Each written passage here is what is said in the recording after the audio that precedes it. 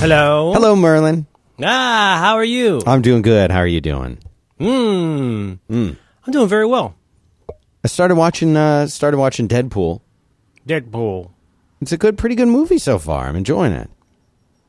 Yeah, that was a weird one for me. I thoroughly enjoyed it. Yeah. The first time in the theater. Liked it okay. I bought it, saw it again, but I really enjoyed it first viewing. I thought it was a breath of fresh air. Yeah, very different from especially the other sort of superhero movies that are around, and it doesn't as I think would be very expected for a Deadpool movie. It doesn't take itself too seriously. It's fun. Enjoying it so far. There's lots about it that's different. I mean, I think they got a lot right about Deadpool. I mean, how you choose to portray Deadpool. I thought it was the way that Ryan Reynolds does him is very fun.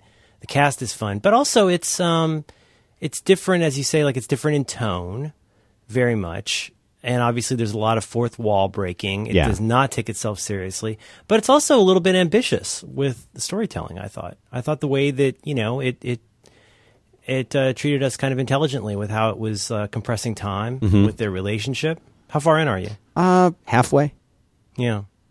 Would like to see a little bit more budget on it going to Colossus. Yeah, that didn't look, he doesn't look great.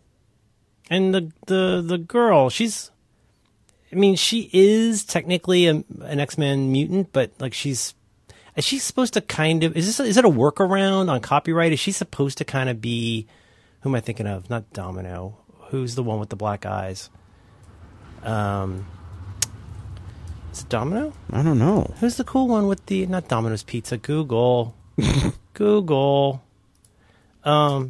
I enjoyed it a lot, and I like the lady from that TV show. Domino, that's who I'm thinking of. Okay. I couldn't tell who she's supposed to be. Domino. She's kind of like a Kitty Pryde, kind of like a little bit of a Domino. Isn't Domino a Rob Liefeld? I'm looking. Another Rob Liefeld. Oh, that's supposed to be Domino?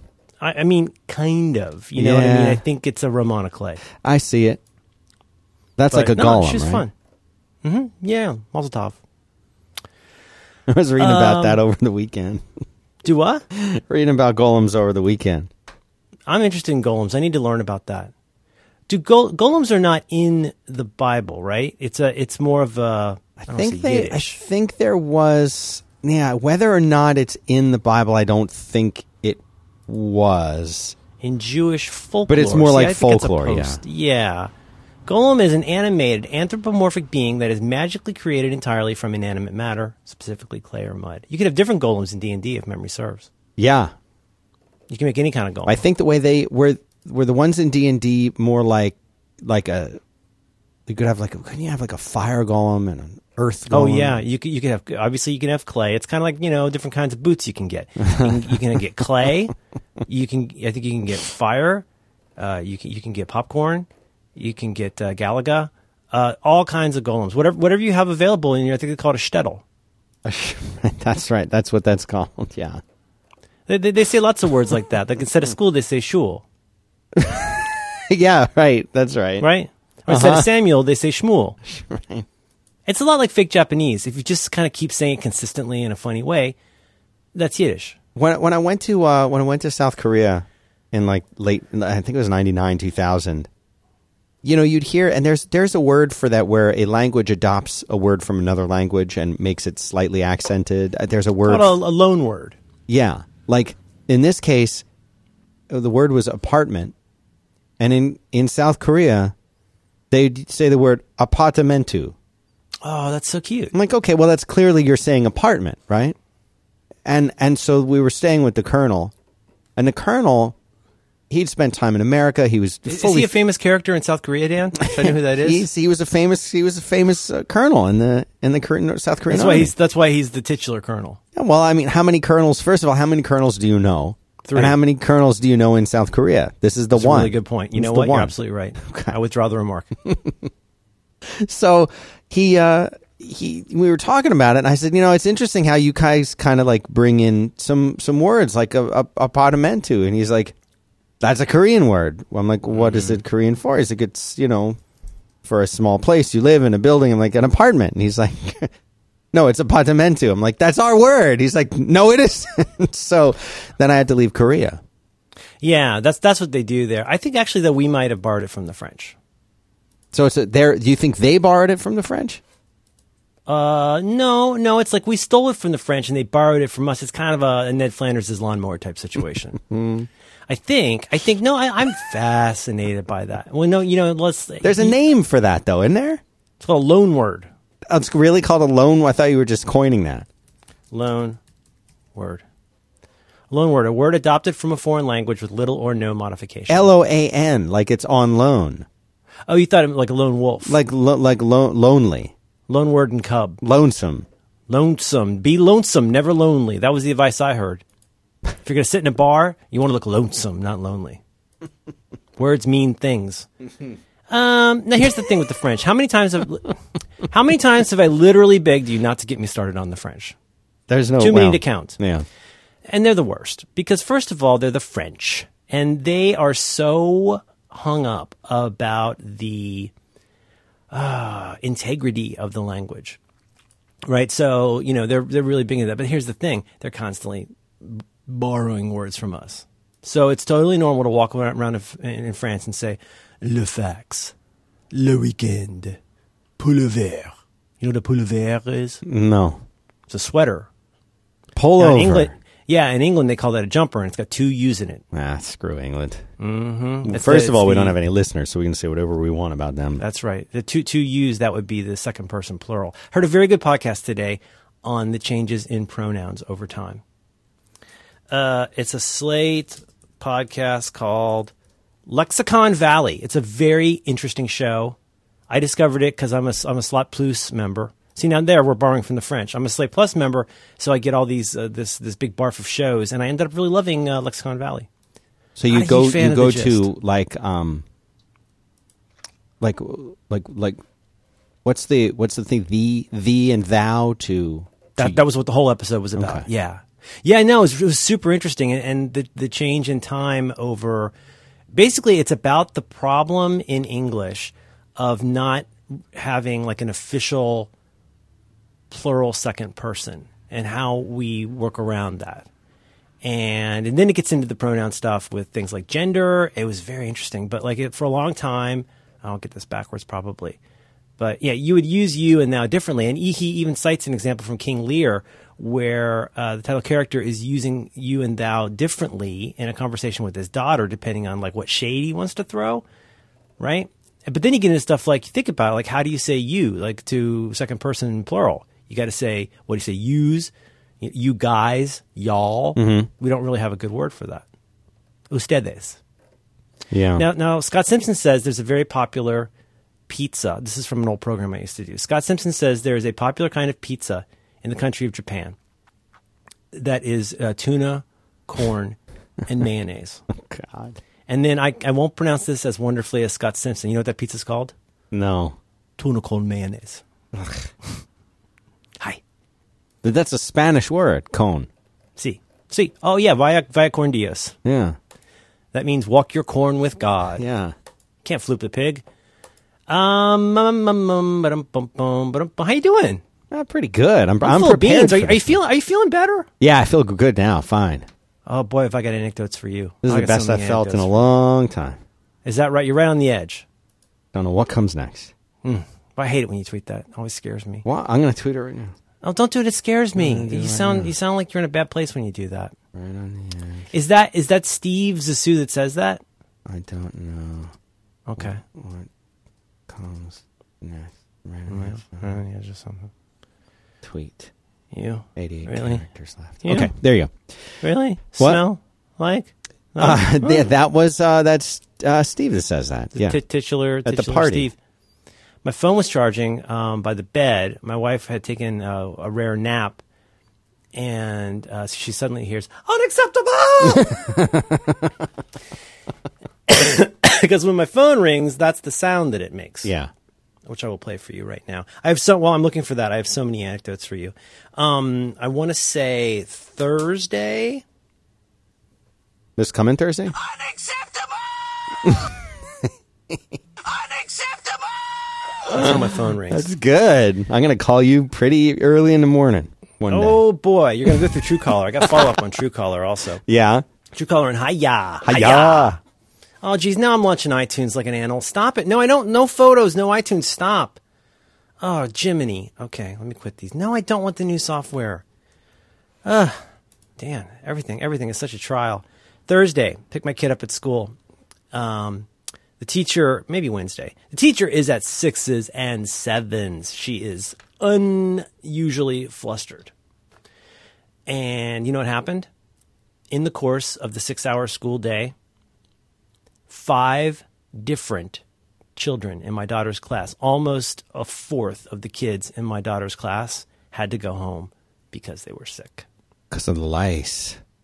Well, no, we got lice too. We got we're it's ponytail season right now.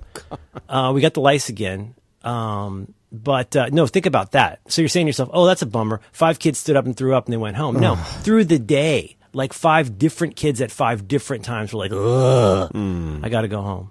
That sucks. So we got through that. I was going to tell you about the sleepover this weekend. Oh, man. I don't want to hear about that. 7 third grade girls. 7? 7 third grade girls. No way. No way. Yeah. No way. I got to tell you about that. We'll get to that. How are you feeling? You're feeling better. How is your family? Is your family feeling better? Yeah, they're fine. Yeah. I was the last one to get it. Ah, geez, Louise. There's no justice in this world. No. But I've got a topic prepared. You got a topic? I know you like the ones where I prepare, so I love the ones where you prepare it. And you did what I asked you to do. You said do it, and I did it. You did it. I'm curious to hear about your topic. Can I do some odds and I know you like the odds and sods. I love them, yeah. Prepared some odds and tods. Okay, so I've odds and tods. So I've covered how you're feeling. Okay, that's good. So you haven't done your Hulites yet, right? No, because of this. What about that book, So Good They Can't Ignore You? Have you read that yet? I got it. I haven't read it. Me too. Okay, well, I'm done with that follow-up. So I've been past this prologue, Dan. For a long time, we on the iOS ecosystem sphere have been wanting a way to deal with nuisance calls, spam calls, all the numerous kinds of calls. We've talked about this in the past. They finally, with iOS 10, they've introduced an API called CallKit that lets third-party developers create apps that can interact with your phone and can help basically test phone numbers against a large list of known junk and then warn you when it rings, etc. The first one of those that I tried was Hiya. And this is nothing against Hiya, but it has just not been working consistently for me.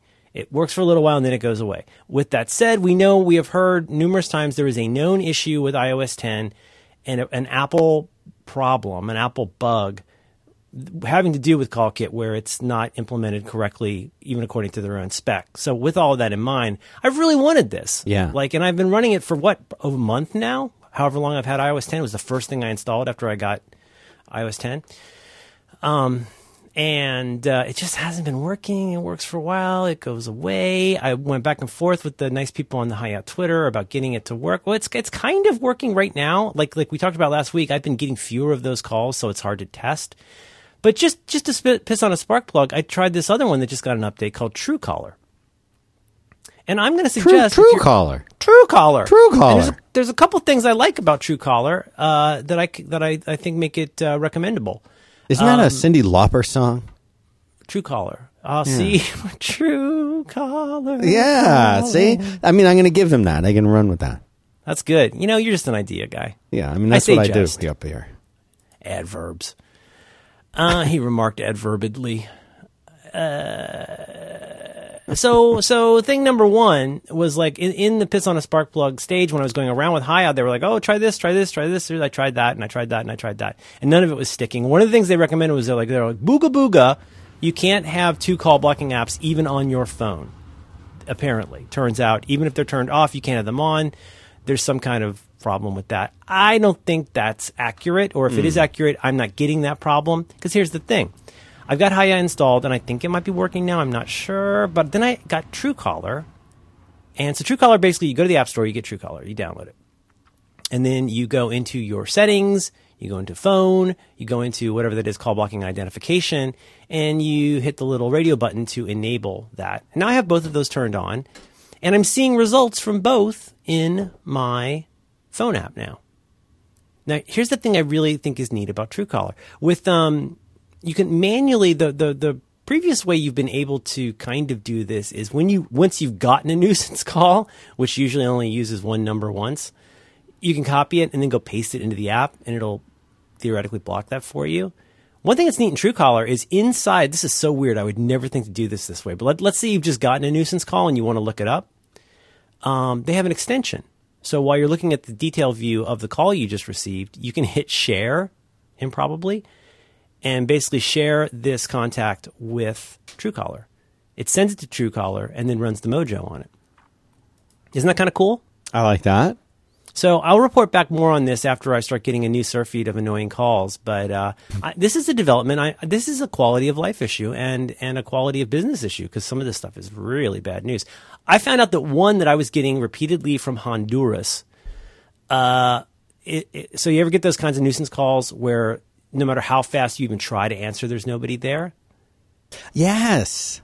And so I've gotten some of those. Back in the classic days of telemarketing spam, the explanation I heard for that was there's a call bank somewhere that just VoIPed out, let's say, dozens of calls. And it doesn't cost them really anything to do all of those calls. And the first person that picks up is the person that the dingus will interact with and disconnect all the other calls. That's what I heard was the old reason for this. Oh, okay. Ready for this? Okay. So if you're thinking, ooh, I want to be a nice person and not, it's sort of like along the lines of these blocking some of those horrible JavaScript things on, ads on the web. Well, I want to be a good citizen. But you kind of need to block those if you want to be safe because it's been shown that they're really dangerous. Well, these calls can be dangerous because you ready for this? Some of these calls, I believe this to be true. You can do your own due diligence. They will call you and do a no, you don't pick up, there's no message, there's no anything. Let's say you're the kind of person that, as I was in a former lifetime, calls back the person from the call you just got. Well, guess what? It's like one of those 900 number services, and you actually get charged a whole bunch of money that they then receive if you call that number back. Is this making sense? Yeah. It seems like So a somebody roundabout calls you- way to do it, but That's a lot more efficient than just, saying, hey, you get a free vacation or something like that. yeah. Anyway, these things are bad. This is an innovation that I'm very excited about. I'm seeing here from listener Craig. Thank you, listener Craig. Listener Craig tweets real-time follow-up to say call kit problems are allegedly addressed in 10.1.1. So let the nuisance calls begin. Truecaller. I think I put that in notes. Dan, in as much as you're comfortable, able, or legally obligated, could you share with your listeners where they would find show notes for episode Diggity 296 of your Back to Work program? Surely. It is at 5by5.tv/B as in boys, 2 as in the number, W as in women, /296. Are you recording at your end this time around? I'm always recording. All right. ABC. I'm going to grab. Why am I getting... Grab yours at the end of it. That's just a little. It's a little skippy this time. A little skippy. Yeah, like a little everything's turned broken off. broken record. Let me double check. Is the Little- back blaze? little max headroom. It might be the back blaze. Pausing. Pausing. Okay, see if it gets better now. Okay. Backblaze is actually really good about that. It's amazing we could have this call at all while it's backblazing, but they're pretty good about that. Still, I will be happy to send that to you. All right. That way we won't get complaints that you sound like Swiss cheese or whatever. That's right, Swiss cheese wrapped in saran wrap. Yeah. Ooh, double end it.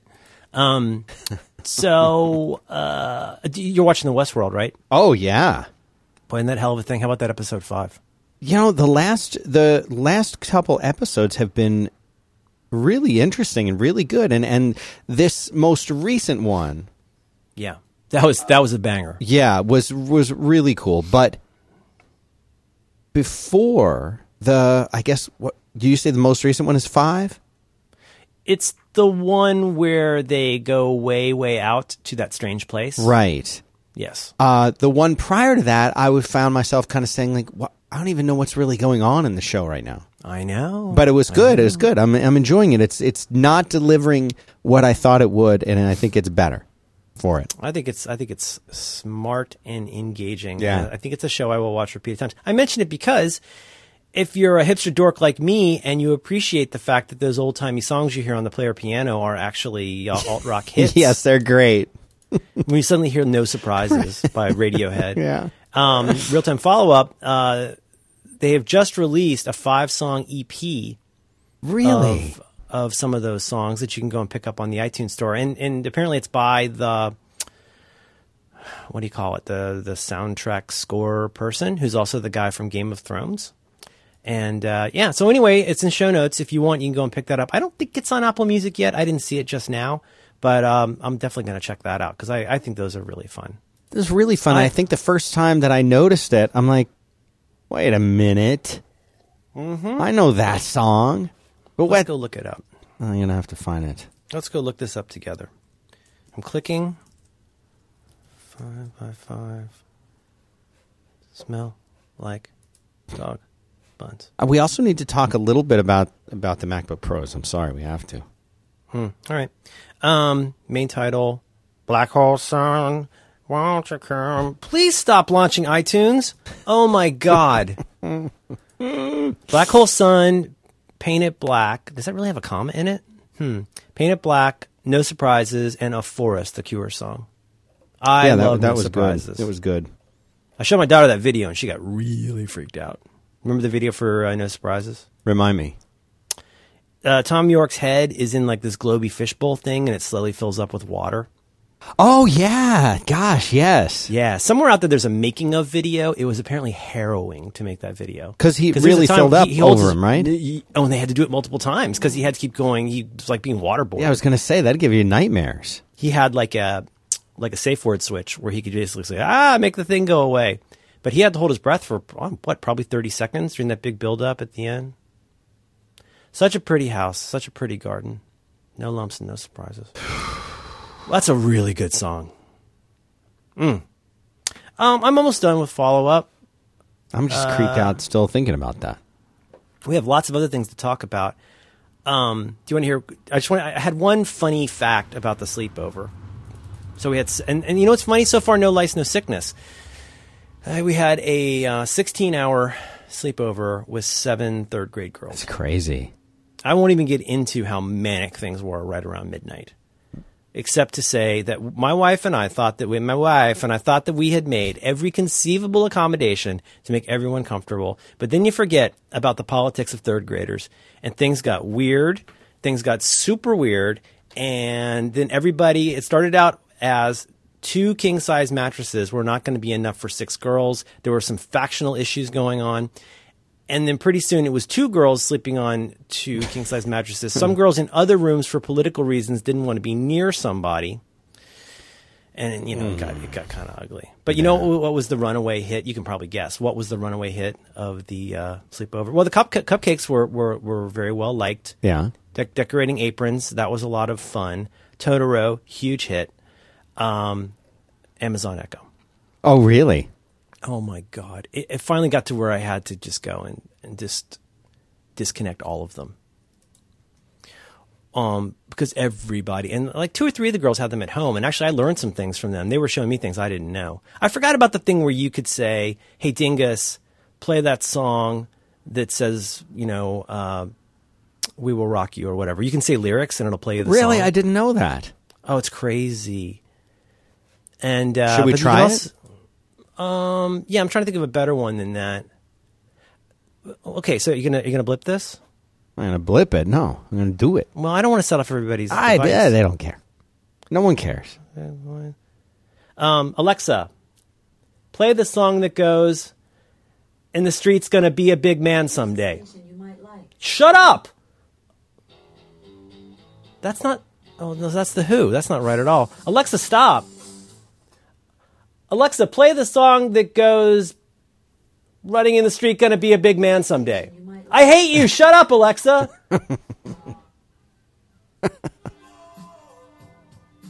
What? That's playing Pink. Was that Pink Floyd? Oh my God, That's Alexa, Queen. stop. Alexa. So what do you just say? You say Go home. You're drunk. you say play the song that goes. Let's see. Now I can't think of a single lyric. That goes, is this the real life? Is this just fantasy? I didn't find Bohemian Rhapsody in your library, but it's available with Amazon pretty Music good. Unlimited. That's Would what you you like call to fail- learn more? Echo stop. That's what you call failing gracefully. Yeah. What the girls probably did not know is that Alexa keeps a Alexa, stop! Is that the Amazon Echo product keeps a little log. Oh, jeez. Yes, you can look at it on your phone. We have multiple Amazon voice devices, and I was not always in the room, but I did Were you take a sitting moment. there watching? I did take a moment this morning to go back and look through the history of what was said to my Amazon voice unit over the man. weekend. Share. I'll just give you a few. What is the purpose of humans? What is stuff? What is a paperclip? Is Donald Trump good or bad? Oh. What is sex? What is kissing? What is a boyfriend? Oh. Sing a brush your teeth song, please.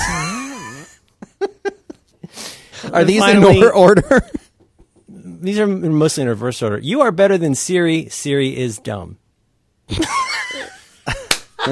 What does Alexa say to that? 8-year-olds, dude. 8-year-olds. What? What does Alexa Oh. say to that? I think the Amazon voice unit apologized with that, and then it was just tons and tons of "Shake It Off" like 5 times in a row Ugh. on 5 like different devices, just walking around. That's a good song. Yeah. Ba bum bum ba bum bum. Whatever that instrument is, that a trombone, Dan? Is that what that is? I'm sure. Why Bum not? bum bum ba bum bum. She was Deadpool for Halloween. Cool, yeah. Taylor Swift. Yeah, I don't know why. Oh, yeah, that's right. I don't know why. Yeah, I don't either. I don't know. Well, I'll send you a picture of our Halloween. What was? What can I ask? What your kids were for? Halloween? Yeah, my boy who's 8 was some kind of zombie surgeon. Oh, nice. This was something we got a costume at very last minute at Party City because he couldn't make up his mind until just a few days ahead of time, and finally said, "All right, well, we can go and pick one out." And I kept telling him be Harry Potter because he's already got the messy dark hair. He's already got the glasses. I'm like, we get a marker, we draw a little lightning bolt, you're done, basically. He's Yeah, like, well, you- Dad, I'm in Ravenclaw, I can't be here. I'm like, all right, good enough that's reason. right. I'm in Ravenclaw too. Yeah. And I'm just I'd like, like well, to think. I would like to think I'm in Hufflepuff, but I'm much more Ravenclaw. Well, I told him, I said, it would be perfect. I would even be willing to do a Sirius Black, and you could be Harry. And he said, no, you're Slytherin. You can't be Sirius Black. I said, all right. So he found some zombie. Surely you can't be serious. Great That's movie. funny Does it on still so hold many up? Does it levels. still hold up? No. Surely you can't be Sirius Black. Yeah. So, and she was Anna from Frozen. Oh, that's nice. I sent you mine. She was a bloody bride. Yes. Look at Let her. me see She this. did her own makeup. Oh, Let's see so here. good. Famous Ravenclaw. Oh, she's Luna spooky Lovegood. there. Look at her with the flowers, holding it with that look in her eyes. Isn't she great? That's like when we first met. I didn't think there was enough blood on it, personally. But she's also holding a pumpkin. Luna Lovegood. The Nargles are always stealing her shoes. Yeah. Cho Chang. Yeah. I love saying Cho Chang. Cho Chang. Cho Chang. Oh, a Gilderoy Lockhart. Very interesting. He's a Ravenclaw. Oh, you're looking up Pretty who is. Yeah. Oh, Quirrell. Quirrell was a Ravenclaw. Oh, yeah. You could get, like, they did clip art and everything. You could just change vector images. I think he's what they call a temporary Horcrux. No spoilers. Sort of like a travel wallet. She was Hermione again for school, and then she was a bloody bride for after school because you can't really, it's not cool to wear that to school. Well, I mean, I can't comment on. Yeah, well, it's different times today. There's the clown ban and everything. Surely you can't be serious. I feel really good about that joke, and I think I'm maybe not getting the credit I deserve for that. Oh, yeah. I'm typing that up. Surely you can't. Yeah. Do you get that it's kind of a pun? Yes. It's kind of 2 movie jokes in one. Okay. We have I think that's all I got. Anyway, the Amazon product, that was a lot of fun. And finally, oh God, there were arguments over everything. Everything. Do you want it? Half the girls wanted for quiet sleep music. Most of them just wanted to read, which was awesome. Some of them wanted to argue and hit each other with things. And then there was a big argument, like, was it going to be nature sounds or classical music? 3 of the girls wanted classical music, which I thought was kind of cool. Did it go better or worse than you had anticipated? In almost every way, it went better than I feared. But there was a time around 12:24 a.m. when I started making this face. Because they're tired. And the thing is, if it were 3 of them, it would have been manageable. Because the chaos of a child this age and the changes in moods. They're sleepy. There are kids who are ready to fall asleep at 9 who got their third wind around 1. Ugh. And then they're waking everybody up. Now everybody's mad. They're yelling and they're reporting on each other. Somebody comes in to report. My wife and I, like animals, are sitting there in the other room trying to watch Black Mirror. And one comes in her red jammies and says that one of the girls is reporting that she learned the F word at school. And we're supposed to go deal with that. Ugh. Yeah. My wife does not want... My son knows every curse word there is already. Good for him. And just because we know them doesn't mean we use them. And he has heard me use a few, but not many. And I told him, I said, listen, I know you know these words. Don't use them. Definitely don't use them at school, because I'll go to jail if you do. Yeah, that's no good. But don't use them around Mom. I don't care if you use them around me. I really don't care. So, I feel kind of the same way. She'll go out of the room or something, and he'll look at me, and he'll be like, Dad, what the hell? Oh, that's good. And I'll be like, about what? He's like, I don't know. I just wanted to say it. Yeah, that just feels good. It feels good. Moaning Myrtle. She is, she's a Ravenclaw. Ravenclaw. There you go. Ollivander, the War Doctor. Professor Trelawney. Professor Trelawney. It makes sense Ollivander would be. Yeah, I suppose so. Yeah. Yeah, I like those movies a lot. Anyway, Harry Potter. It's a good thing there were so many Harry Potters. It was really great. A lot of Rays. Cool. Pokey persons. Yeah. The parade was very fun. Anyway, so I would say if you're considering doing a sleepover, you got to really get your mind right about it. But if you're going to do a sleepover, obviously start with 1. Preferably somebody who's done a sleepover somewhere else before. 1 child. We had some that wanted to go home, but it was already so late that, Why do they always want to go home halfway through? You get homesick and you want your own stuff and you don't want people poking you or, playing Taylor Swift for you at 12. Because they're just screaming across the room to the Alexa at midnight. And finally, that's it. I'm taking all these away. I took all the... Were you angry? I took all the... Yeah, I mean, as angry, yes. Were you in that corduroy robe? What, were I kicking my slippers? Yeah. No, I think I was wearing sweatpants and a Star Wars shirt. Did they take you seriously? No. I hate that. No. When I was a kid, I took parents. If the parent came in, while they're in there, I'd be very serious, and then they'd leave, and then immediately whatever they said to be quiet, you're loud again, right again. I was told several times, especially as it got later and they got more honest. I was told flatly several times that I am not funny. Wow. I said, I believe me, I know. I understand. Imagine being me. I gotta live with you gotta deal with this shit one night. Right. This You is just got one my night. life. Yeah. This is my life. You think I want to be like this? I'm a squib. Caught a boy lurking in the corridor. I love that guy. I love the way he runs. What's his name? Is that Filch? Filch, yeah. I love Filch. Well, He's a squib. he in the there's that one movie. All he does, he runs in, says something to Dumbledore, runs out. That's his whole. I know. It's like He's barely a let him know walk that on. it looks like Mad Eye Mooney, but turns out no spoilers. It's actually the Doctor. Doctor Who. Doctor Whom? So we got lots to talk about. It's a big week. It's Yes. a huge week. Huge week. You know what? I'm so sorry, Dan. Forgive me. I can't be serious. Did you want to tell me about something that you like? I would like to tell you about using a loan word, Casper. Casper. Say it soft, and it's almost like praying. Caspier. Casper is a sleep brand because they've moved on. We told you about mattresses. I'll tell you about mattresses. But they're more than just mattresses now. They're a sleep brand. Have you heard that? Did you know that? You know what? I I did not. I sleep on a Casper every night. I did not know they were a sleep brand. But I'm happy to hear it. Good for them. Hakuna Matata. They make mattresses. They sell them directly to consumers. There is no commission-driven middleman in the way of you and an excellent night's sleep. They develop these mattresses in-house. They are designed beautifully.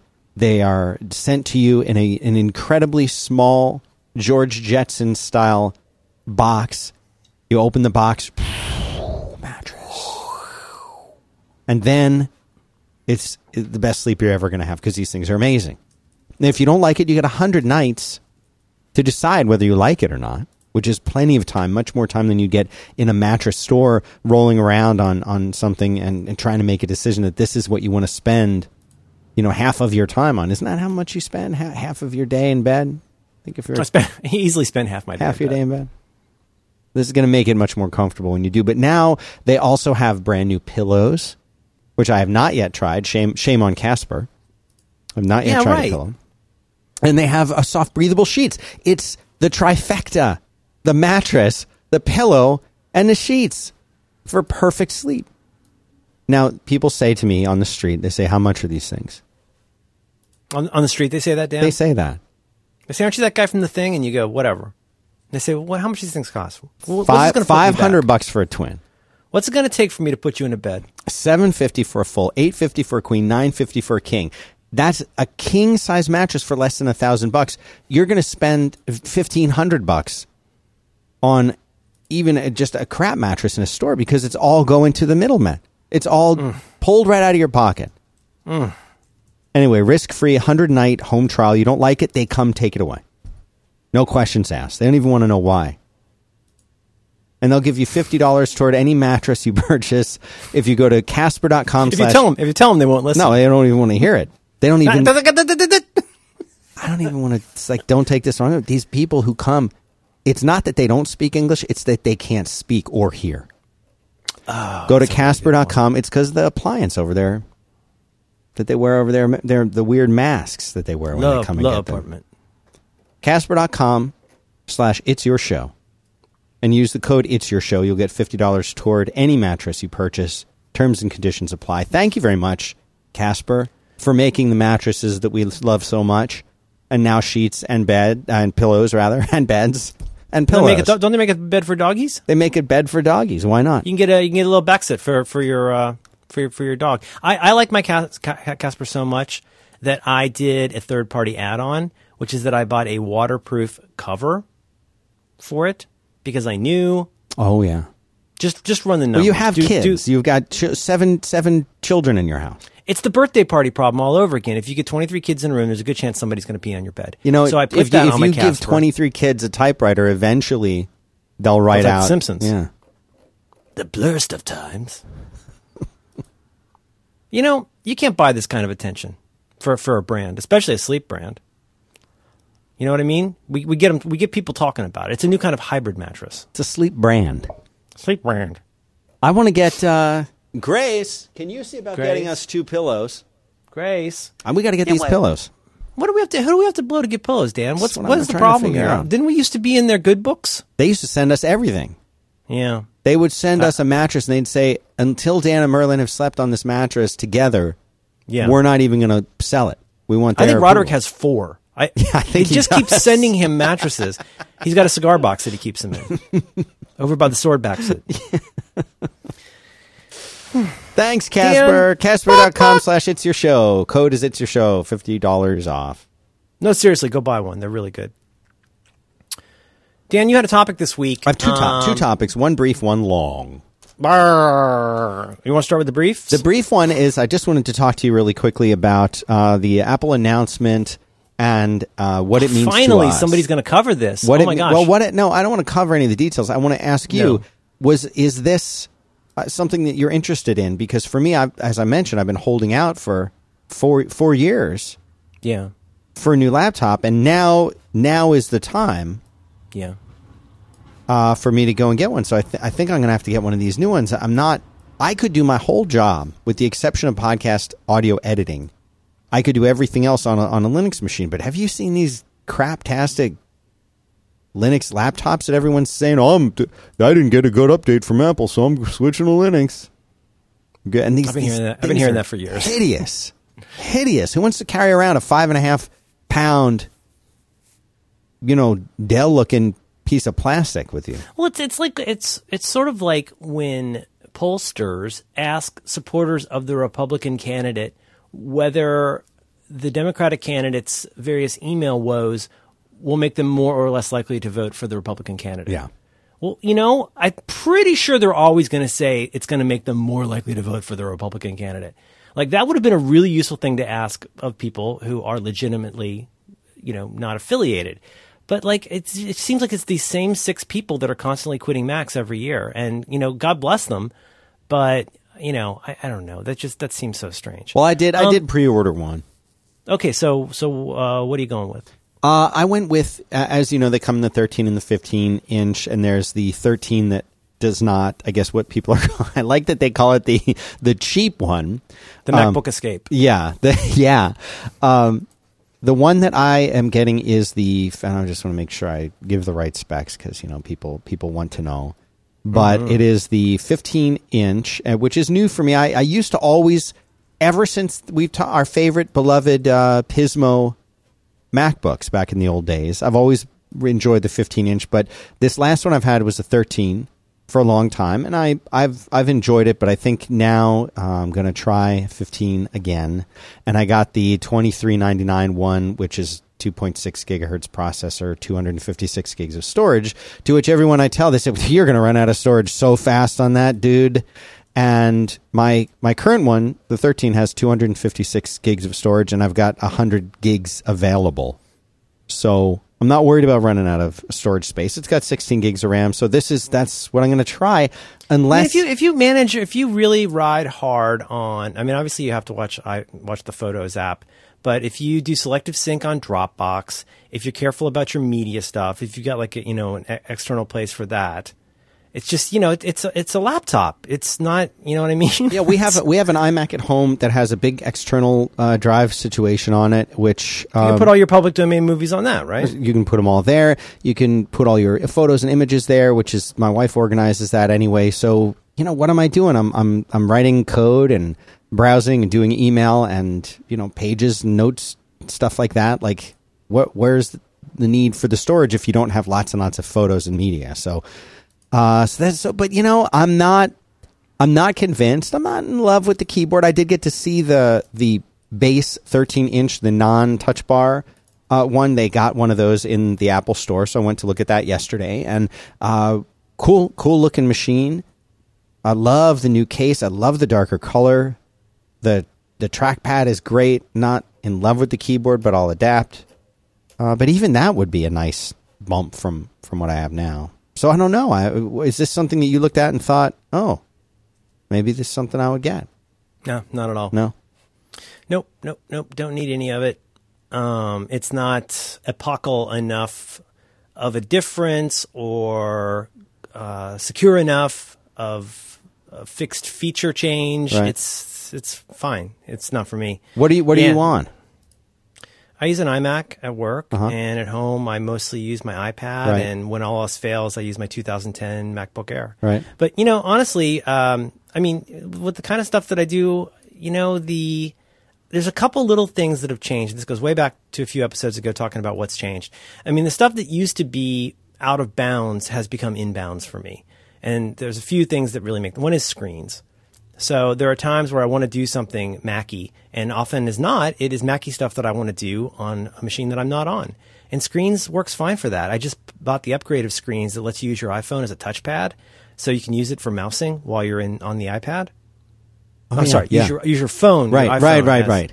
Stuff like that. That works fine for those little things. And then, there are other kinds of things where, sometimes, think about this. Think about, if you wanted to listen to a podcast without, let's say something, well, in my case, I frequently have unreleased things I have to listen to.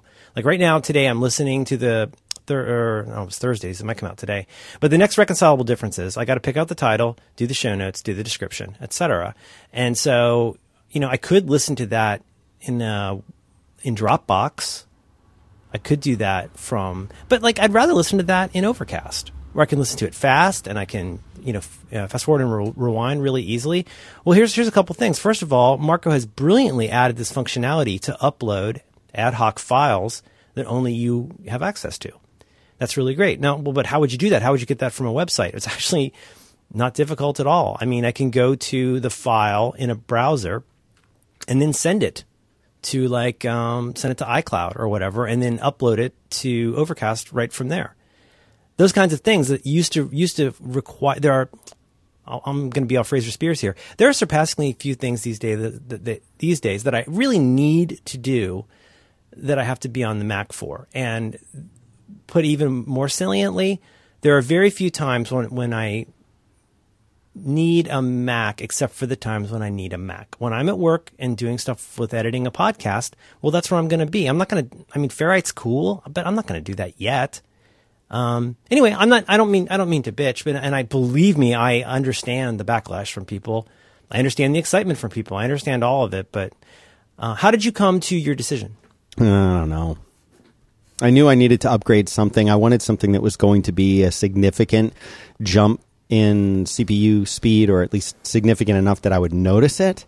Yeah. And the 13-inch models really are not much. I mean, I guess, you say, well, going from a 2.4 to a 2.9, that's a bigger jump than it sounds like, especially with the turbo boost that goes to 3.3. But I don't, I figured if I was going to do it, one of the things I've been trying to do is, as always been my goal, is to try to simplify things. I find that now that I'm doing more, there was a time when I was doing 3 shows a day every day. And now I'm doing, 3-4 shows a week, and I'm spending a lot more time, building Fireside and working on upcoming video things and other things. I find that I'm moving around a bit more. So having a machine that's a little bit more powerful, that continues to be portable, I thought was important enough. And the only way you're really going to get that jump is either to go with the top end 13-inch for $19.99, or go to the 15-inch. And I thought, you know what, let's go back to a 15 and see if I like it. Apple has a surprisingly good return policy. Mm-hmm.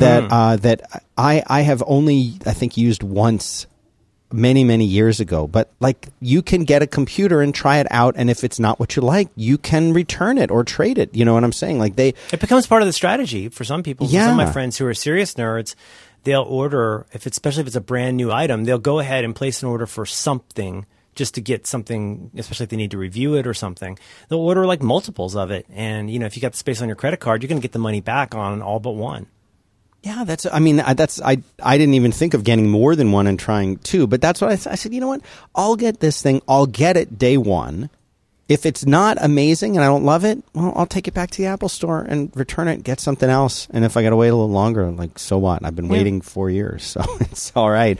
But I was not at all wowed by the Touch Bar.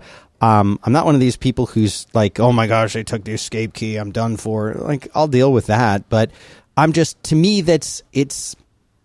I don't really see there's not much value in it for me that I can see. I'm more, like I said before this thing happened, if it's got better battery life and it's supposed to have 10 hours, I'll be real happy with just that. And if the screen is as gorgeous as it seems to be, then mm-hmm. I'll be happy using that a lot. But you need, you need it. Oh, I definitely am at the point where I do. So yeah. So I mean, that's, everything else kind of falls by the wayside, and you do a shrug and go well, got to do the work. Yeah. So we'll see. I'll let you know in a couple, 3 weeks when it comes. My favorite piece in all of the endless discussions about this, and boy, are people mad. My favorite one came out yesterday on the Pinboard blog. Did you see this? Mm-mm. Benjamin Button reviews the new MacBook Pro. Oh, no, I have not seen that. He's such a good writer. So, you're familiar with Benjamin Button. I'll Yeah. just read a little bit of Yeah. this. The new MacBook Pro shows that Apple is finally becoming serious about developers. Gone is the gimmicky touch bar. Gone are the 4 USB-C ports that force power users to carry a suitcase full of dongles. In their place, we get a cornucopia of developer-friendly ports. 2 USB 3.0 and photographers will rejoice at the surprising and welcome addition of an SDXC card reader, a sign that Apple might be thinking seriously about photography. Such a good piece of satire because, I mean, it is kind of funny when you look at it that particular way. Yeah. There's so much, yeah. So, I mean, I get it. I get everybody's side. You're all right. You're all correct. You can go and buy in the Apple Store. You can buy the previous generation of MacBook Pros if you want. They still sell them. And if you went into the Apple Store today and said, I want a MacBook Pro, they'd say, well, the only one of the new ones we've got is this one over here. But, you know, and then I said, well, I don't care. I don't care if it's a previous generation. But the guy said that they're not they're cheaper. They're cheaper at a base price, but they're not being discounted in any way. He said Apple used to do that, but they are not this time around because it is not an updated model per se. It is a brand new thing. It's not like they just came out with ones that have better graphics cards. It's a whole new item or SKU or something. So because of that, they're not discounting the old ones. Well, this is where it's good to return to the reminder that almost everybody in the world, almost every single person in the world, to a near certainty, almost every of the billions of people on Earth, almost every single one of them is not you. Almost, not me. Yeah. Yeah, pretty much. You're the only you that's going to be buying Mac computers. There are so many other people buying them. And they must have their reasons. They're not a dumb company. They've got their reasons for doing this. It just, it is just kind of frustrating to go like, okay, well, couldn't you just give us a cream dream one time? Couldn't you just give us like the totally blown out tower Mac that everybody wants? Couldn't we get the, okay, charge me $6,000 and make the greatest MacBook Pro of all time? Like people would pay for the totally tricked out, like, make everything in it better, but that's not how they work. Right. It's not. There's an episode of the new program I do. This doesn't really matter, but I do a new show called Do by Friday, and this is not meant as a promotion of that, except that the episode that comes out, I think comes out tomorrow, is going to be about Alex Cox and I watching the lost footage from the Steve Jobs section of Cringely's Triumph of the Nerds. So do you know about this? You remember Triumph of the Nerds, right? Yes, Cringely I did do. this like 2 or 3 part series that was like really, really neat history. It was from the 90s, history of the well-known computer and software companies in Silicon Valley, and heavy emphasis, obviously, on Windows or Microsoft and Apple.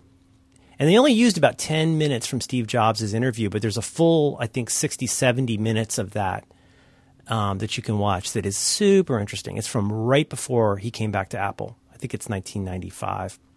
And it's an interesting time in Steve Jobs' life. He's still clearly stung by, being pushed out of Apple. Mm-hmm. And what none of us, and I assume including him, knew was that he would pretty soon be going back to set things straight at Apple. Very interesting time in his life. It's interesting to hear him at that point. So much of the stuff we see today at Apple, I mean, you could just see I hate to use that phrase, but he was so far ahead of his time in thinking about like how you express taste, how you make the thing for the future rather than the thing from the past. And this is 3 years before the removal of the floppy drive. And you can really still see how he had, maybe it's a crazy vision, but he had a vision of what the future looked like that was unique and was expressed in so many of the editorial decisions that he made. Right. I don't know if it's out there for free. I think I might be on Netflix. I'll find out. But if I can find it for notes, I'll put it in. But it's a really interesting thing. If you're wondering why Apple is the way it is today, I think one reason Apple is the way it is today, this is a super, maybe over-obvious thing, is that it's a company whose ethos and outlook was largely defined by Steve Jobs and the people that he hired. And then you've got a point today where there's a very able guy named Tim Cook who runs the company. You know? Right.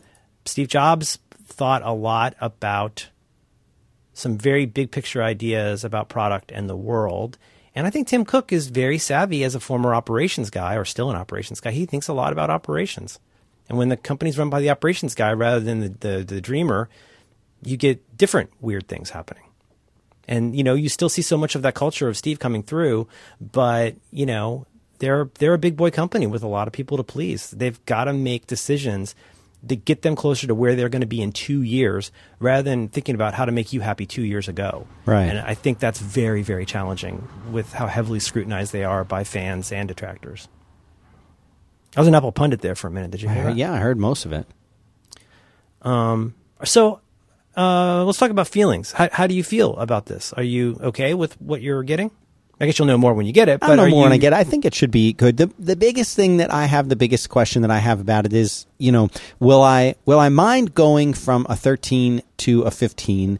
It's interesting. I tweeted this earlier today that the brand new 13-inch Retinas are 3 pounds, and the 15-inch are 4 pounds, I believe, 4.02 pounds. And the 13-inch that I have now is right in between. It's a half a pound lighter than the 15 and a half a pound heavier than the new 13s. So it's, it's right in the middle. But I don't know. I think it'll be an interesting experiment on, I don't know. I've got 2 or 3 weeks to change my mind if I want to, and I'm not in a rush. Yeah, right. But at least you'll know. Steve Jobs. Okay. The Lost Interview is available for viewing on Netflix. And I thought it was very interesting. And in the program that we did about this, it's super interesting to talk to Alex because she's a generation younger than I am. Right. She's not that far out of college. And it's very interesting to hear the point of view from somebody, who was, what would that make her? Like a toddler when Steve Jobs came back to Apple. Mm-hmm. It's interesting to hear that point of view from somebody who has all this admiration for Steve, but knows him mainly from his exultant final act. Yeah. Interesting times. Do you want to get to our big topic? Yeah, or did you want to tell me definitely. about another thing you like? I can do that first. I mean, you know what Eero is? I've told you about I Eero do know before. what Eero is. I like me an Eero. I like me and Eero too. And Eero has an interesting philosophy, and they've noticed one thing, that our homes, more and more things are being brought online. More and more things need or benefit from a Wi-Fi connection. It used to be maybe you had a laptop that maybe you had a Wi-Fi card for. And then more and more computers started getting them, and now we all have phones and iPads. And I was thinking about it the other day, and I said, I don't even know if I have a machine that, with maybe one exception, that actually has an Ethernet port in it. Everything's wireless. But the Wi-Fi connections that we have in our homes, they haven't really evolved at all. There's still this kind of dated philosophy of, here's the base station that plugs into your cable modem or DSL. Do people still even have DSL or fiber? And it's going to provide wireless throughout your whole house from this one point. But that's not really effective. I mean, that doesn't work in a lot of homes because the way that they're built or the time period that they were built in. There's dead spots. There's, it doesn't make sense. And now you got people with front door locks that are on Wi-Fi. You got Merlin's got his light bulbs that are Wi-Fi, thermostats, speakers, security cameras. I mean, everything more and more has a Wi-Fi connection. And how many people say, we don't have a TV in our bedroom anymore. We're watching on our iPad. And that's what people are doing. That's how things work. And that's what Eero is designed to do. They understand that the old school of thinking for Wi-Fi is broken. And Eero is designed to change all of this. The company manufactures one device. It's a small little box about the size of the Apple TV. And it's got a super simple app that you use on your phone. And you put one or more of these throughout your home. They talk to each other. They create their own network that's going to have a super strong signal in every part of your house. And if you need more of a connection over here, guess what? You get another Eero. You put one in this room. You can put one over here. You can, most people find that you can do a lot with 2, maybe 3 of these in an average sized home. And that way you get that strong, fast Wi-Fi signal across your entire house. And all the additional Eeros need is just power from your standard outlet. They form a mesh network that blankets your whole home. It's very, very cool, super easy to use. They have lots of fun with the user interface, so that there's a little bit of humor in like the example names and things like that. I don't want to spoil it for you, but like if you're a Harry Potter fan, there's some references in there. It's a lot of fun. But we've got one, and it was super, super easy to set up. I wound up, they say you need one for about every 1,000 square feet. I have 3, but I think we probably do with 2 of them. But go check this out. Really, really great coverage in any space. Totally customizable. It updates itself. And when software updates come down, it does it. It updates itself. You don't have to worry about any of that. It's just done for you. And they've got a special offer. If you go to Eero.com, and that's spelled E-E-R-O, Eero.com, when you check out, you can pick overnight shipping for free if you enter the promo code BACK2WORK.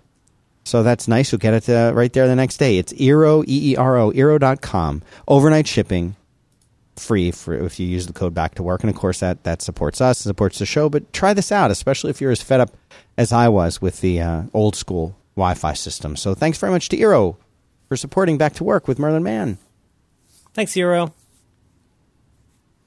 Okay, my topic is, I'll tell you how this started, but my topic is there such a thing as a Dropbox replacement, and why would I want to use one? Trick question. Trick question. I've been thinking about this a lot. All right. Well, I ran into an interesting... Because, it's just like which parts. There's so many things that Dropbox can and does do that it's a really complicated question. It really is, and you would start out... It seems simple. It seems like you go like, I want to like a cloud in the sky for my stuff, but it's like, but like what else interacts? If whether or not you need them. Didn't mean to cut you off, but like seems like a simple question, but it's really not. It really isn't, and I'll start by saying why would I even care about this? There was not that long ago, and I'm looking for the article. It was written by a friend of mine, James Duncan Davidson. And here is the article where he writes, dropping Dropbox. This is, by the way, this is not why I dropped it, but I'm putting this in the show notes anyway. There was apparently Dropbox does some funky stuff inside of macOS. To say the least. To say the least. Well, one of the things that it does is when you install Dropbox, it will request your admin password. That is to say, your root password, the thing that allows you to do stuff like delete or install files on your Mac at a system level. So whenever you see that dialog box, it says, Dropbox would like to install such and such and requires your password, and you type it in. Dropbox does something interesting. It doesn't store a copy of your password, but it installs things in a way that lets them retain root privileges. And they do that as a convenience, so they don't have to prompt you again for your password later if and when Dropbox wants to change things. It only to do the thing that Syracuse talked about this on ATP. It's kind of brilliant. It's kind of a little dark actually, but they don't need your password every time, because once you've blessed it that one time, it'll be able to do the thing that it wants to do. Right, because in after you give it permission to do it, what it's essentially doing is, and for lack of a better term, it's installing a backdoor. It installs a way for it to install other things when it wants, as it wants, with not ever asking for permission ever again. That's not great. It's not a good thing. It's not a good practice. And Duncan in his article outlines why. He says things like it's a violation of trust because it's not asking you for the ability to modify your system again without asking you. And it's an additional, as he says, an additional attack vector. Because if there's some other system that perhaps finds a way to exploit this, well, you're opening it up. Now, for him, this was enough to drop Dropbox. It was not for me. There are ways to disable that, by the way. But that was one thing that kind of got me looking a little bit of the skeptical eye at Dropbox. And then I started seeing a very strange, what I thought was a bug, what I thought was a macOS 10 bug. And I don't know if you're like me and you keep things on your desktop. I do. I don't keep a lot of things there, but things that I might be working on or as kind of a drop-off point, I might have a half dozen icons on my desktop. A lot of these are images, such as screenshots and things that I was taking. So in the process of building Fireside, I was building a little tour page where I was showing screenshots of the different, if people want to sign up, they want to see what does this thing look like. So so I was taking screenshots, and I noticed that as I was taking the screenshots, they were just getting that sort of generic icon, the macOS I am an image icon that doesn't show you the thumbnail preview of it. And I thought, that's weird. I know I got that turned on. So I looked around and I double checked the settings. And yes, I had the setting turned on to show icon previews. I thought that's really interesting. And then I noticed it was worse than that, that Quick Look, which is the name for the system-wide utility, I guess, where if you click on an image, let's say, or it could be a text file or something else like that, and you hit the space bar, Quick Look will just kind of zoom up in front of the screen. It will give you a little bit of information about the file, and if it's possible for the system to show you a preview, it will show you a preview. This works on audio files, and it lets you play them. This works on text files so that you can see what the contents of a text file is without opening it in its native application. Same thing for an image. But instead of that, I was seeing a blank space where an image should be, not even a spinner. Then after a little while, the blank space would become a spinner. And then if I would just keep there watching and watching, eventually the spinner would just show, that blank file image again. I said, well, that's not good. And of course, you try all the regular things like clearing caches and rebooting and even the old fixed permissions thing. None of that worked. And I was really puzzled about this. And so I said, you know what? Screw it. I'll install Sierra and see if Sierra fixes anything. Installed Sierra, same problem. So I knew at this point that it wasn't something built into OS X, something weird or flaky like that. And then some people on Twitter suggested, well, make a second user account. And if the second user account doesn't have this problem, then you'll know it's something specific to your user account, which is very logical thinking. So, of course, I did that. And nope, it works just fine in another user account. And that told me it had to be some kind of extension or plugin or something. And so thanks to Dave Mark, who works with Jim Dalrymple over at The Loop, for coming up with the actual final fix for this, is that in my home library Quick Look folder, there are files that which are actually folders, of course, but to macOS 10 they look like a file, and they end in the .ql generator extension. So the .ql generator extension is a Quick Look generator, aka a Quick Look plugin, and there are many people have a handful of these. People on Twitter were suggesting these. And I said, well, the only one I've got in there is one called Dropbox.ql generator. I don't really know what that one does, but I said, it's for Dropbox. How could that be interfering with my ability to preview? And the other thing that was tricky is when you go to File and File Open dialog box, a lot of the time I would rely on that to say, I need to edit an image or something like that, and it's going to show you that little image. No, I don't want that one. I don't want that. Oh, that's the one I want. You're looking at the previews. Well, that functionality was gone too. None of that worked system-wide. So I said, well, the only generator that I have in there is this Dropbox one. So what the heck? I'll move it out of there. So I dragged it to the desktop and logged out, logged back in. And guess what? All that functionality came back. Pretty cool. But then it went away again. It stopped working. After I took a few more screenshots, I noticed they weren't getting thumbnails. Tried to preview them. The same thing is back. Same exact thing is back. It's like a Launch D thing? It's like reinstalling it?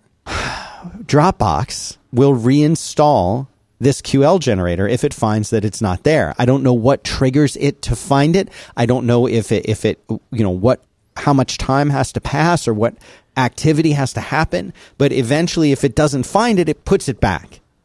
So I wasn't quite ready to delete Dropbox yet, even because I still use it.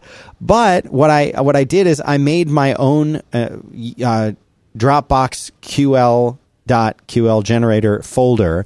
I set it permission 000. I was going to say like a text file or something. Yeah, and so now Dropbox cannot recreate it, and so I've been free of this bug.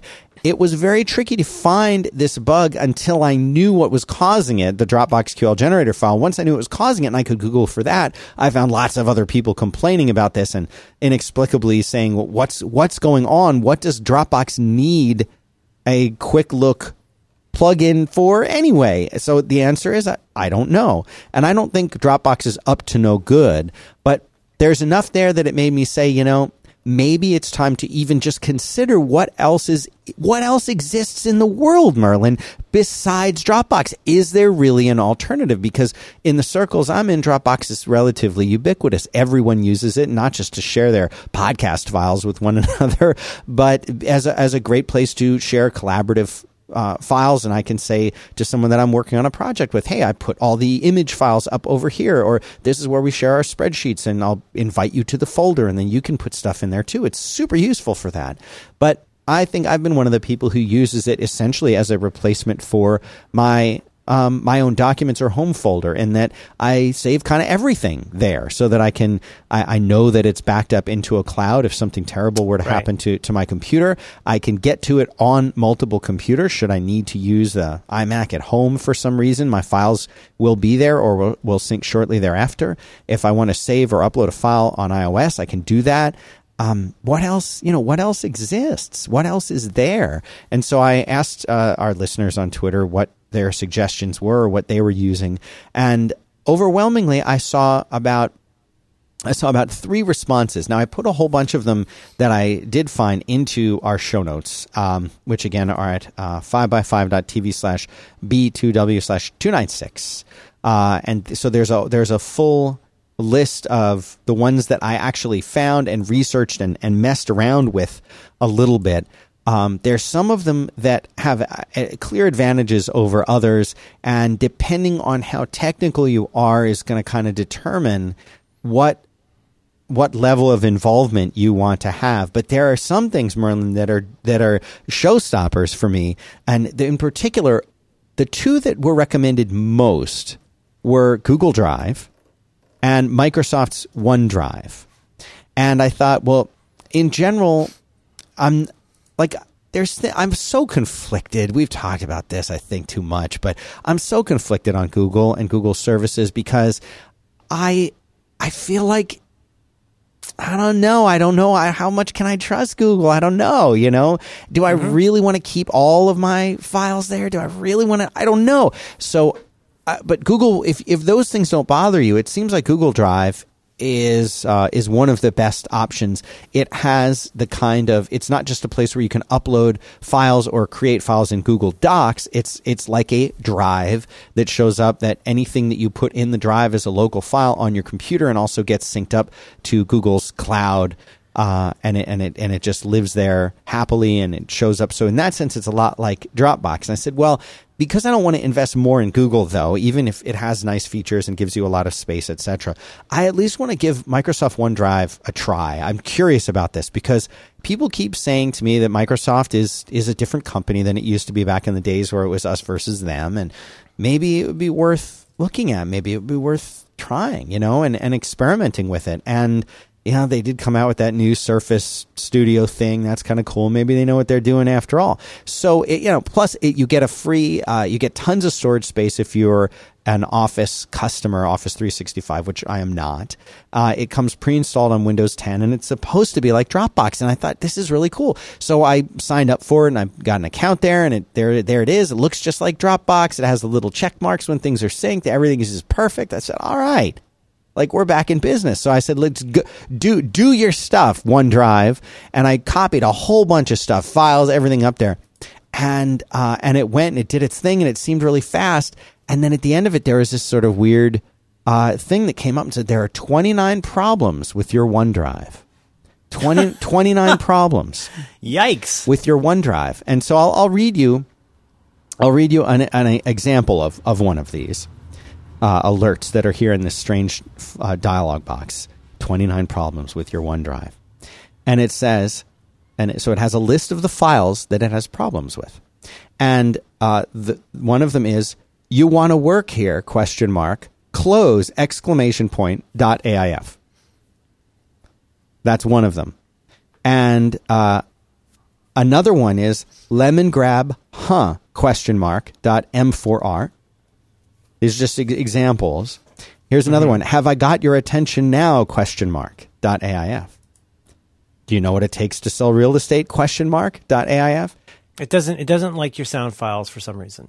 Punctuation. And the message is, please change the file name so it doesn't begin or end with a space, end with a period, begin with 2 periods, or include any of these characters: // colons, asterisk, ?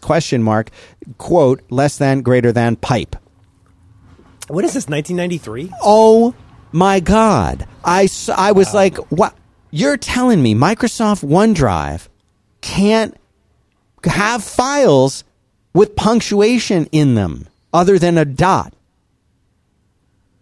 Like this was the big thing that back in the old days of Mac and PC that set System 7 and beyond so apart from everything that was going on Windows. You couldn't if for people who have never been in the DOS world, or for people who have always been lucky enough to be on Macs. 8.3. Yeah, man. Isn't that what it was called? Yeah. I mean, you could not have special characters or question marks or a punctuation. You couldn't have a space. It would forget capitalization. I mean, none of that existed in the DOS world. And to tell me that I have 29 problems with my OneDrive by Bushwood ? .aif. You need those. I need those files. I'm not going to go and rename. I should not have to rename files. It's 2016. I can name a file whatever I want to name it. But that was a showstopper for me. So what else is there? I looked at everything. One of the things I really was hoping for was that because I really love Amazon's services. We do a lot for both 5x5 and Fireside with behind the scenes with like S3, the Elastic Cloud stuff. The Compute Cloud they have is really, really great. I like Amazon. We love our Echoes. So I thought, okay, maybe Amazon has some kind of cool like. They have I bought this to be able to use the Plex syncing. Amazon Drive. I think I know it's unlimited, quote unquote. I think it's $65 a year. It's something really trivial, right? But the clients for it are crap. Maybe I'm the only person that's having problems with Expand Drive, but I am having terrible problems getting Expand Drive to work with this. Transmit doesn't do that, but I guess there are various ways. Expand Drive was a godsend because it was one of the first things that lets you mount a bunch of different cloud services as, mountable virtual drives on your computer, and it was really cool, but it's not integrated anywhere near the way Dropbox is integrated. It's not, and it does not have. It's slow. It is slow, and it's not the kind. When I think of syncing, I think I have a folder on my computer with my files in it, and when I edit them, something happens. I know what happens, but I don't want to know what happens. Something happens where that file's in the cloud now. And a wizard did it. A wizard did it. Thank you. That's the most I want to have to think about it. I don't want to have to think about mounting a drive. I threw some stuff in the folder now. Oh, cool. Here it is on my other computer too.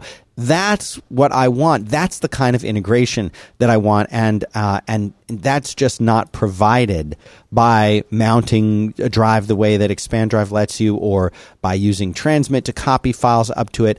Even something, and I put this in the notes too, ChronoSync, which is a wonderful kind of great application you can use to synchronize files on the same computer, on different computers across a network, up to your Amazon S3 to do like backups and things. I don't want a backup. I want that live syncing. And so there are some other things. There's like SyncThing. There's Box.com is the other big one. Yeah, I'm curious. My wife uses Box extensively at work. Yes. Box didn't work for you? It does work, and that's kind of my probably going to go with it kind of a solution. It's fast, it's secure. It is designed though much more with collaboration in mind, then I'm not saying I don't share a file here and there, but I'm in this more for me to make sure that all of my stuff is everywhere. And what you get for the money, it makes it very clear that it's business focused. It's not a lot of money, but $5 per month, and you get 2 gigs of an upload limit, and that's not as much as most of these other places are going to give you. But a lot of it, I feel like so much of it comes down to. It sounds like you're okay rejecting a good deal of what a lot of people use Dropbox for. So you would be okay with, for example, whatever your solution is, you'd be potentially okay with it not having easy integration throughout iOS. Like for example, it sounds like you would be okay like accessing that through a bespoke app for that service. Yeah, right? if I had to, I could make that. I love the integration of Dropbox in iOS. I love it. It's super, super easy, and I would miss that, but yeah, I'd be willing to do a workaround if it meant that I would get features that I want. But again, I'm okay continuing to use Dropbox. It's not like I've deleted it or anything. But a lot of people actually said to me, Merlin, they would say, "Well, what about iCloud Drive?" And I had not even really considered iCloud Drive. Yeah, because all of my previous experiences with anything that Apple has done with like storage in the cloud, it did not go very well. Have you tried iCloud Drive? I have. Yeah. I mean, I use it for some stuff, but no, I've never gone all in. Well, the big one that comes to mind is a NAS. Like doing, what's it called? Synology Cloud Station or similar. Right. Is that, but that's still too much like just backing it up? Yeah, and I don't want to have another physical device that's... A NAS is a nice thing to have. Yes, it is. You can do a lot of stuff with a NAS. Yeah. Wink, wink. No, I know. But I don't want to deal with that. It seems like it comes down to, of all the things that are difficult, there are ways to replicate elements of this in many, many numerous ways, where you could cobble together something that does most of what you need. It sounds like, and maybe I'm just projecting here, but the part that is lacking or not feature rich or easy is this is just a folder on my Mac. Yeah, I don't have to think about. Right. And it just goes everywhere reliably, quickly, without having to think about it. Right. I can be at home. I can be at work. I can be on an iOS device. I can be on a computer. It's all just going to be there and just going to work. That's the big one. That's the big one. So I am actually trying most of these right now. And, overall, they all, as far as with the exception of OneDrive not being able to do the files, OneDrive was really fast. It had excellent Finder integration. Google Drive works exactly the way you would expect it to work.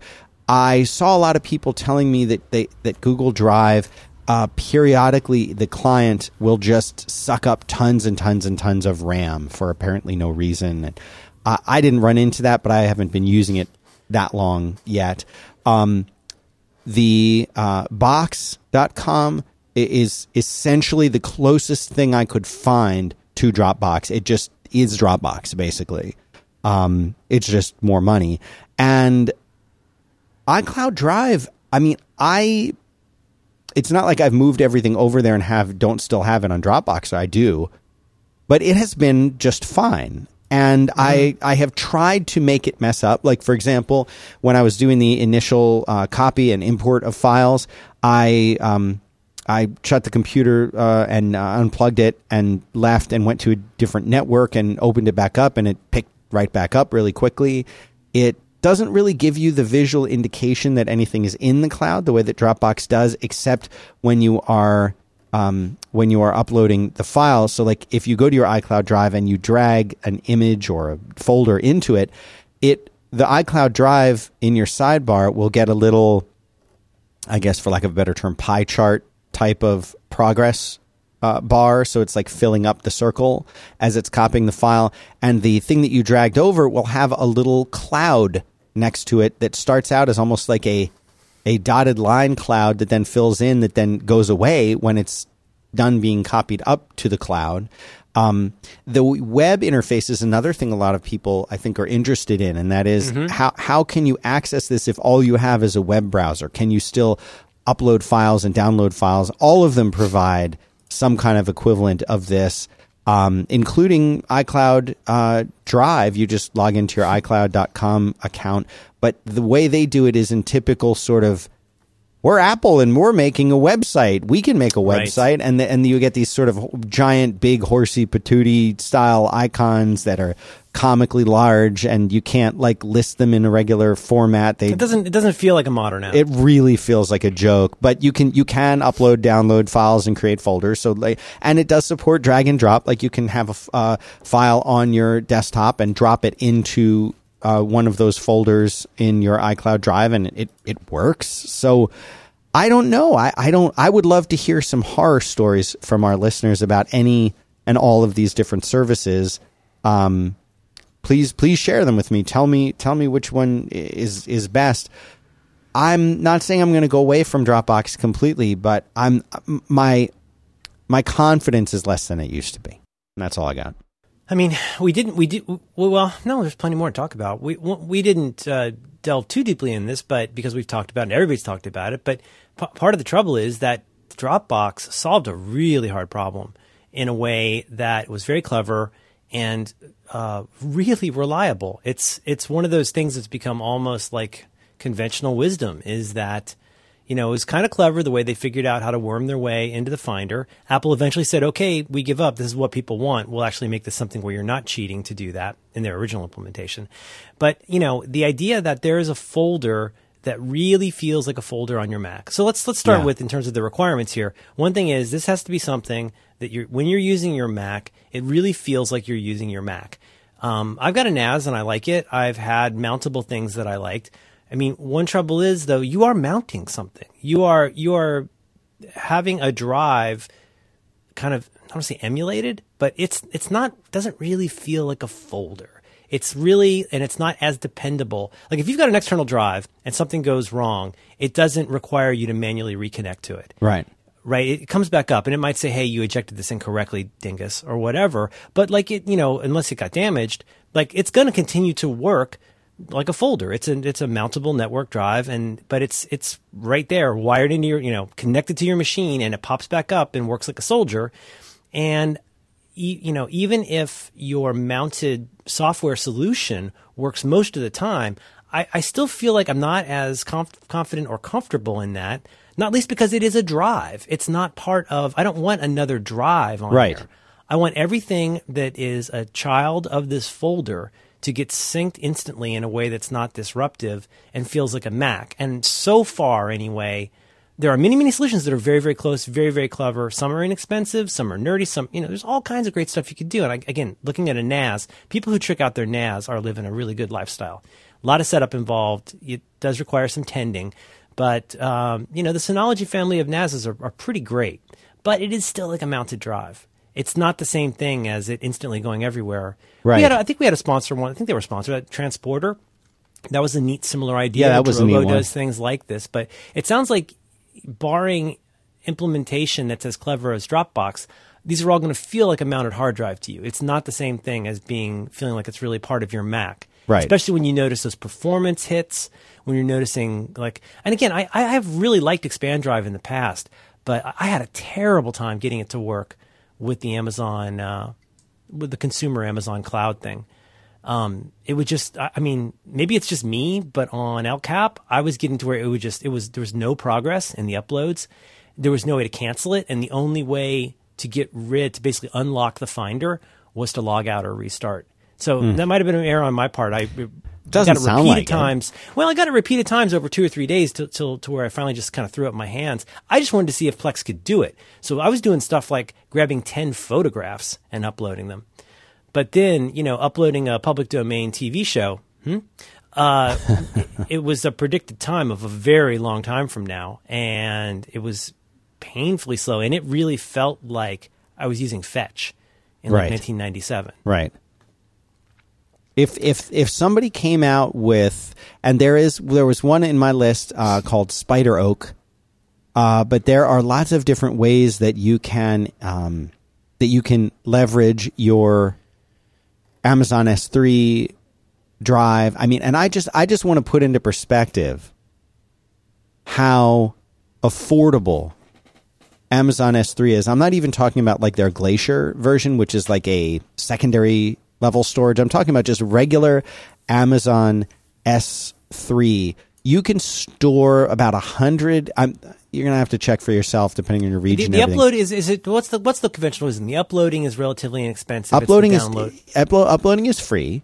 Okay. I think there is some cost associated with the put statements of actual but it's minimal. It's super minimal, and there's like a free tier that you can get that makes it essentially free. But it's so low that to put this, I'm storing about 100 gigs on Amazon S3 now. Jiminy Christmas, really? Yeah, all the like 5x5 shows and stuff like that. And I think it's like $4 a month to store that up there. You know what I mean? Like amazing. It's really, really, really maybe. But it's it's not feasible for something like podcasts, right? These are podcasts. And so your downloads. Oh, I'm not serving them directly from S3. That would be very expensive. Okay.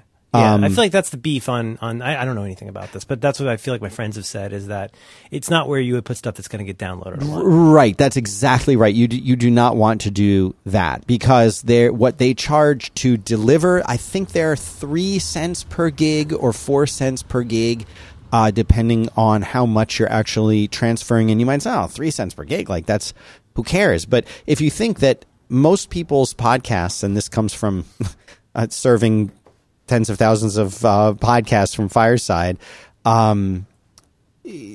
most people's podcasts are not like 40 or 50 megs like ours are on this show. Most of them are double that, because people are encoding them at they're leaving them stereo for some reason. Right. I don't know why people would encode them stereo unless they're like music podcasts. But if there's like a few people talking, it does not need to be stereo. You're essentially doubling the size, and there's lots of other reasons they could be big, but that's what people want to upload, so fine.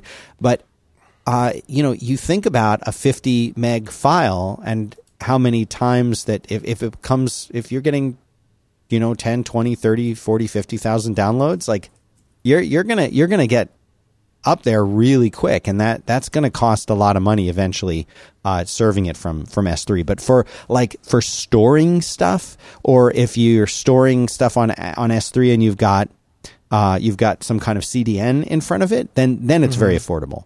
But for like regular people who just want to store files, I wish there was some kind of Dropbox-like integration that used Amazon S3 on the back end. That would be special, but it doesn't seem to exist. If I'm wrong, please tell me. I would love to find out.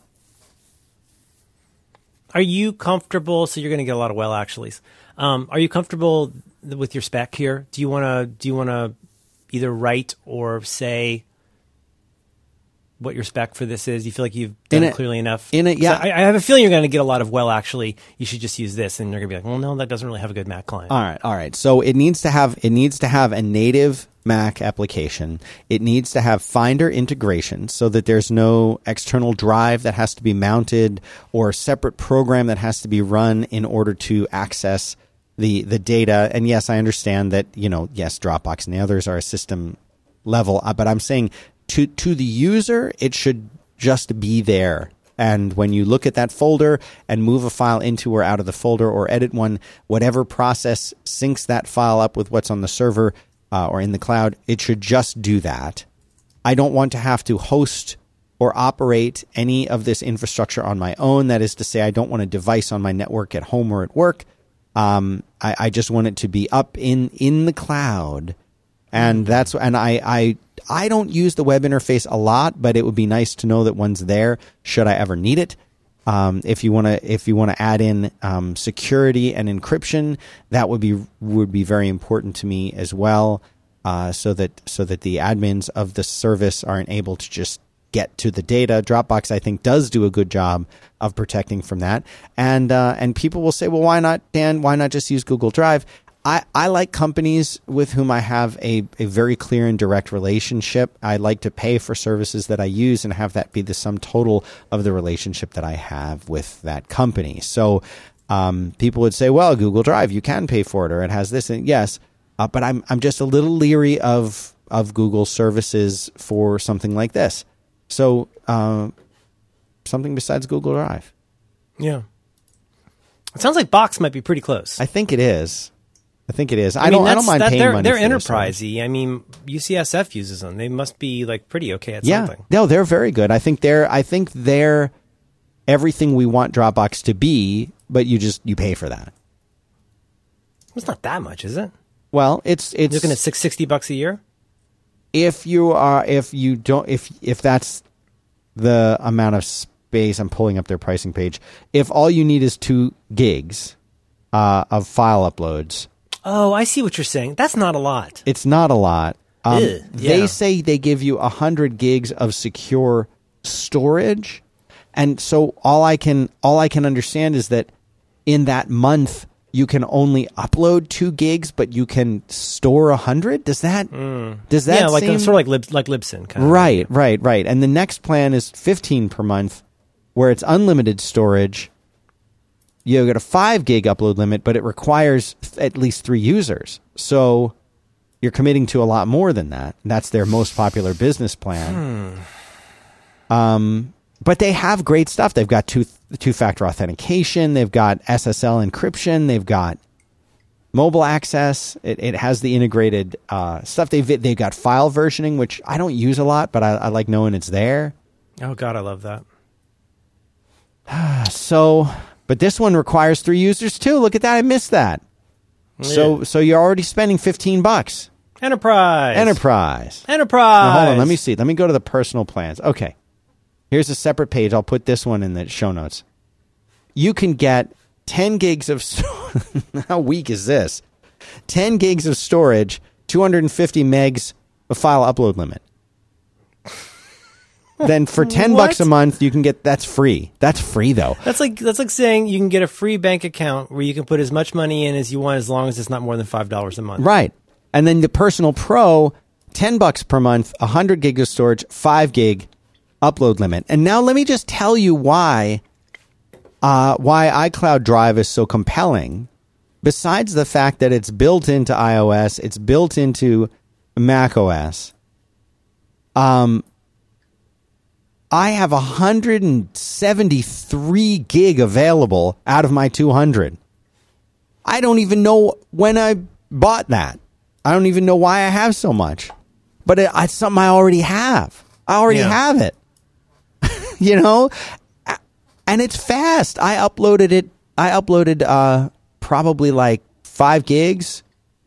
It went very, very quickly. So I don't know. I mean, am I naive to think that maybe Apple got something right? We'll see. Yeah. It's not my only copy of stuff. Well, I'll be interested. We'll hopefully people will respond and report back on what they recommend. All righty. Am I being skippy? No. Backblaze is going a little crazy here. Backblaze. Blackblaze. I really like them. Backblaze. And also, just to piggyback, if anybody's got a suggestion, I'll answer Dan's first, but if anybody has a suggestion, what is the official name of this stupid product? What is the name? Is it Amazon Cloud Drive? It's not AWS. Yeah, I think I put this in the show notes, but Amazon has Amazon Drive, cloud storage. It seems like they're positioning this more as backup. They sure are. Okay. But that is the one that lets you upload your public domain TV shows to an instance of Plex. Oh, right. And quote unquote unlimited. And how can you say that without saying quote unquote? I mean, but they say that's unlimited. I think it's $65 a year. Mm-hmm. I can't tell because I'm logged in, but I think it's something like that. That's very intriguing. Just as a squirt all this stuff $60 up a year. into the cloud. Yep. But yeah, I mean, it behaves. I don't know if that slowness was purely an Expand Drive, but if anybody has an Expand Drive-like app that they like, or tell me what I'm doing wrong with Expand Drive, if there's an app for the Mac that you like for Mac OS for getting to Amazon Drive, I'd love to hear about it. Because the built-in app is poop, and the and Expand Drive, which is great for other things, has been weird for me. I think Expand Drive needs an update. It looks kind of tired. This is an interesting problem. I use Dropbox a lot for many things. I am deep in that ecosystem. You don't think you'd ever just go back? To Dropbox? Yeah. Well, I haven't stopped using it. I still have it. Yeah. You're just actively exploring. I just, this is something that I do periodically with technologies that I feel are important. And Dropbox is... when it becomes too important, that's when you need to look more than ever. That's right. And, it's the same thing like when these Macs were announced, after I pre-ordered one, I said, well, could I or would I want to try something else? Well, certainly not Windows, but I spend, 3 hours a day typing commands into one of the Linux or multiple Linux servers that I manage. And, I'm very, very comfortable using Linux, and I've taken an old Mac Mini and I installed Ubuntu on it locally, and I've used that as a machine that I've used here. And would I be all right doing that? Would I be able to do most, if not all, of what I do? And the answer is yes, but the hardware solutions for it out there. And yes, I know. I don't know, man. This is the year of Linux on the desktop. Oh God. But to me, so I investigated it, and the answer was no. That's not a better solution for me. It has to be better. Is there something the same as or better than Dropbox out there? And I'm say it's coming up a little bit short still, but we'll see. I would love to hear another solution that's out there, because I like when there's alternatives, because alternatives will make Dropbox better. Alternatives to Dropbox that are competitive in features and competitive in price. But, Dropbox is in a really nice position. They can look around and they can say, well, if Box had the kind of plans that we offer, then we'd be nervous. But look, they're going after the enterprise. They're not going after regular users. Enterprise. Yeah. So we don't have to worry about Box. Well, Amazon, they definitely have the infrastructure, but now we don't have to worry about them because they don't have a good client. There's no Finder integration or syncing. So forget that. What about Microsoft OneDrive? Question mark? Nope, can't do that. So don't have to worry about OneDrive. And I guess that means it's just sort of Windows centric. So what's left? iCloud? I mean, I don't know. Google? I'm not doing Google Drive. I'm not going to do it. Not going to do it. Time will tell. Please go. What's your preferred way of being contacted about this? Would you like to be in numerous 140 character tweets? Yeah, sure. Go ahead and send a million tweets. I'm at Dan Benjamin on Twitter. I'll see it. I'm also at Dan Benjamin. Should we? Yes, you are. Should we do a hashtag for this so that way I can? Nope. No? Oh, sure. How about Danbox? Great. Hashtag Danbox. That way I'll see. Hashtag Danbox. Thank you. Yeah, tell me what you use and what I should look at. Hash brown, no filter. Expand Drive. All right, good enough. Yeah, that's scary. Let's button this up. All right. Okay, I love you. Love you too, Merlin, man.